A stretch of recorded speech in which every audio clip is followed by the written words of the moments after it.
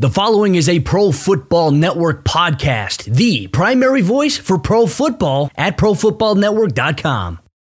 When you need mealtime inspiration, it's worth shopping Kroger, where you'll find over 30,000 mouth-watering choices that excite your inner foodie. And no matter what tasty choice you make, you'll enjoy our everyday low prices, plus extra ways to save, like digital coupons worth over $600 each week. You can also save up to $1 off per gallon at the pump with fuel points. More savings and more inspiring flavors make shopping Kroger worth it every time. Kroger, fresh for everyone. Fuel restrictions apply. Without further ado, let's welcome on our Pro Football Network NFL draft and college football analyst, Ian Cummins, because guess what, ladies and gentlemen? We have more college football stuff coming up. We have the Shrine Bowl on Thursday of next week, and I tell you what, a lot of action there. Ian, my friend, how you doing? Thank you for joining me here today. My man, we got to unmute. There we go. We got it. He's back. All right, I think we're good now. Can you hear me now? Yes, we can, my friend. Hey, it's good to see you, Ian. Every time, man, I swear, it never fails. It never fails. I got to work on that. That's my scouting report. Areas for improvement. Leaves himself on mute too many times, but I'm doing good now that you can actually hear me. This is it's the bowl game circuit, Shrine game, and the Senior Bowl. It's a great time, and it's a great time for prospects because it's kind of a controlled environment where you can see them succeed, outside of scheme. A lot of guys are dependent on scheme sometimes, so it's good to see how their traits shine through. I'm always excited for this time of year. Obviously, weeks of practice, going through the whole process there. Obviously, there's the Collegiate Bowl that happens tomorrow. The NFL Network, I know our good friend Ollie Hodgkinson joined us early on the week to preview that. The Shrine Bowl next Thursday. Obviously, we're going to have boots on the ground for Pro Football Network. Then, as you mentioned, the Senior Bowl in Mobile, Alabama. I mean, it is going to be busy times here for the college football and NFL draft community. Real quick, Ian, here. I know Matthew Canada likes to give you crap here. But he says in the chat, Ian, what trophy is that? So what trophy is that in the background there for you? Honestly, I think it's my older brothers. I didn't win many trophies as a kid, man. I had grit. That was it. I had grit. But I love it. I won a coach's award for swimming. But that's in my room. This is my older brother's room. So I'll have to ask him. I can maybe rebrand it or something if I got the best sleeper award according to Canada here. So we'll see. Yeah, he's got to get one of those in there every time, man. It's never gonna get old. I wish it would, but it won't. Yeah, it's fantastic. Yeah. He's getting all the mileage he can out of that. But yeah, I don't know whose it is, but yeah, I'll have to think of something beside best sleeper. Not that. That's off the table.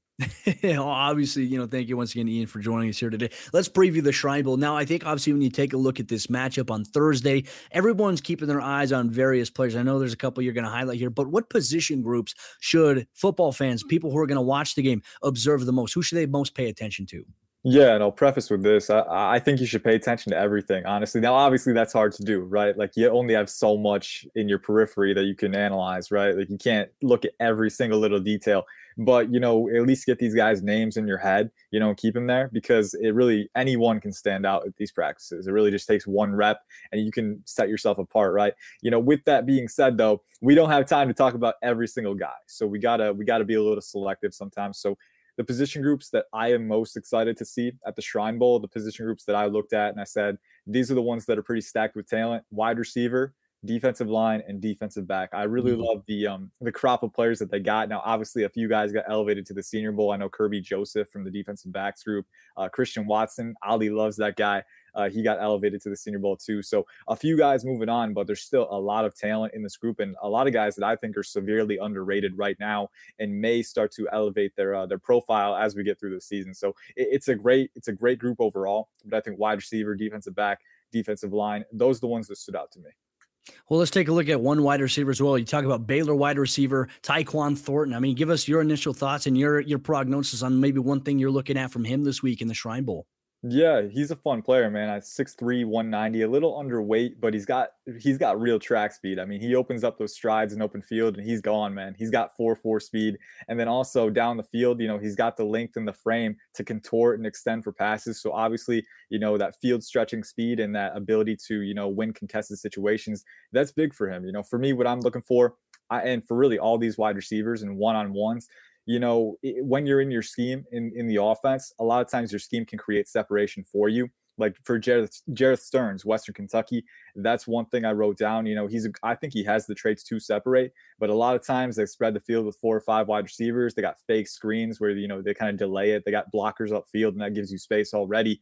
So, in this setting, one-on-one, you're on an island, it's you and the guy across from you, and you got to use your traits to beat him. It's no one but you. You don't have any help. So it's going to be really interesting to see if these guys can create for themselves independent of scheme. I think with Tyquan Thornton, because usually with 6'3" guys, a little bit bigger, can't always chop their feet as fast, not always quite as agile, but I think he has the athleticism. So for me, I don't discount, I won't doubt that if he gets in a contested situation, he's got the length to beat his man. But I want to see him create some more separation laterally, use some more deception as a route runner. And that really goes for all these guys. That's what you're looking for. Can they create independent of scheme? Because the guys that can do that, you can scheme anybody open at the NFL level, but the guys who can do that make the job a lot easier for offensive coordinators. Oh, yeah, not to mention, in the NFL, you have the Jerry Judys, the Keenan Allens, and Devontae Adams, in terms of route running separation, because it creates more opportunities for themselves. And I know that there's many teams in the NFL that do have the issue where they have guys that can't create separation. That was an issue, believe it or not, for the Dallas Cowboys early on in the season. There was some talk about the wide receivers. They don't have anybody that can create separation, which when you look at the talent that they have, it's so wild when you think about it. But I think a lot of it is scheme prevalent there. Now, you talk about wide receivers. I want to talk about the counterpart, the guys that cover the wide receivers. Defensive backfield. Now, one guy to keep an eye on that you sent over was Virginia Tech cornerback Jermaine Waller here. Now, my biggest question to you, just as somebody who hasn't watched Jermaine play just yet, we see in the NFL right now a lot of hybrid defenses. You don't see as often cover 0, cover 1, but you do see it, sometime. Primarily, you see a lot of zone defense in the NFL today, which has kind of changed. And I think that's based on the evolution of offense and how spread out and how crazy it is, high octane. It's kind of become like college a little bit. What kind of scheme would best suit him in your opinion here? Is he a guy that, can play press man-to-man coverage, or is he better suited as a disguise off-ball cornerback? I think he can play. I think he better translates at press. I think you look at him, he's a little longer, a little bit over 6'1", and I know measurements are coming in, so we'll get to see how accurate those are, because I know some of the schools like to tack on a couple inches, but he looks pretty long on tape. You see he can stick to guys. He's got pretty fluid hips, pretty good athleticism, and he's pretty competitive at the catch point too. I like, he's shown that he can use his feet first and press. That's one thing that you really look for. You don't want to jab right away and lurch before your base is set. This as a former defensive back, you want to make sure that you get your feet first, then you can jab, then you can go. That's kind of the optimal progression there, and he's shown that. There's a few guys in this class that are good at that. I feel like he's flashed that ability, and then on top of that, being fluid, being explosive, being able to close ground and really compete at the catch point and disrupt the receiver. He's shown that too. He's been pretty productive in those situations. So for me, I'm looking to see if he can stick to guys, guys that are a little smaller, a little more jittery. Can you stick with those guys? And if you can do that, if you can use your length, and if it translates in one-on-one situations, because we know one-on-one situations are usually slanted a little bit toward the wide receiver, just because if you're a defensive back, you need to have help, that's always how it is. You can't always be expected to do your job, only by yourself. That's why defenses have these interworking zone man concepts, on the back end, because you need help. Sometimes you get beat a little bit. Sometimes they mess you up with a route concept, some interworking routes. So you really, that's usually how it works. But now on an island, it's really a gridiron and a test to how do your physical traits match up against this guy, and can you use them to lock him down individually, authoritatively. So that's what I'm looking for him. I think he translates more of a man guy, but I do think he has some closing speed. He can kind of flip his hips forward and transfer that weight and get going. So he's got some versatility. I'm excited to see him. And I think that he's one of the more underrated guys in this class. I think he's a little bit underweight, but, to me personally, I look at, do they have the athleticism, the efficiency of motion, and the proactivity as a playmaker? I see all that from him. So that really kind of tantalizes me to see what he can do at the Shrine Bowl.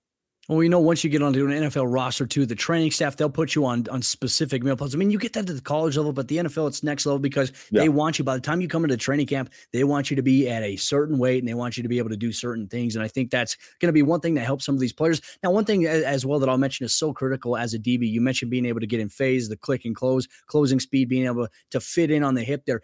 You mentioned that too, pre-snap, especially in press. You mentioned not being deceived with your eyes. As a cornerback, I think one of the most important things you need to have outside of speed is great hip movement, like you mentioned, because look, you're going to be contorted a bunch of ways. If you're in press coverage and a wide receiver gives you an outside release, you have to be able to mirror that without committing or turning your shoulders or your hips all the way, but being able to change directions quickly, because often at times off the line of scrimmage, we see guys give outside release, stem back inside. You have to be able to get on that, and you have to be able to step down. I mean, we talk about angles. Like as a DB, you got to understand math. You got to understand 45 degrees, 75 degrees. You got to understand 135 to be able to close the distance, because that's the difference between some guy catching a slant on you, a post route, or even an out route. Being able to understand how to get in phase, use your ball side hand, secure the hip, bring it forward. I mean, just fundamentals. That's what I love about DB play the most. Yeah. Sometimes you get to see these in those one-on-ones, but I tell you what, Ian, I'm excited about this. Look, we got a lot of college football content coming our way. ProFootballNetwork.com, Ollie Hodgkinson, Ian Cummings, Cam Miller. They have you covered, ladies and gentlemen. Just go to ProFootballNetwork.com, click on the college football NFL draft tab. They have everything going.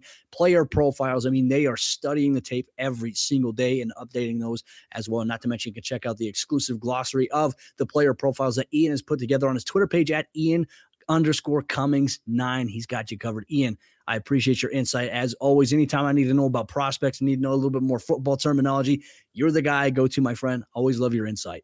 Yes, sir. And if before we go real quick, if I could drop a few more names, because I know there's a lot of guys.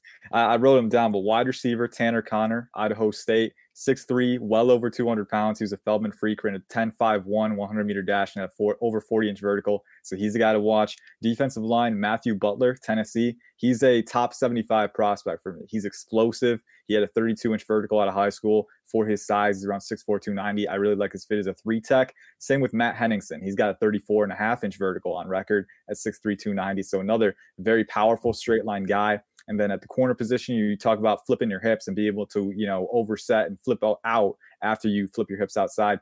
I think Sean Jolly from Appalachian State is a guy who's shown that flexibility with the hips. And then Nick Grant from Virginia too. He's around 6'3", so a little bit bigger, but he's shown that too. When you see those bigger guys that have it, it's really exciting. So, hey, I could go on and on and on. And I got other guys listed, but we're out of time. So I'm not going to hamstring you guys with that, but just know, like, no name is worth passing on. You got to make sure that you see everyone, you give them that respect and give them that time. And like, hey, does this guy have it? Because a lot of them do. It's really fun to sift through, find the diamonds in the rough, and the Shrine Game is a great place for that.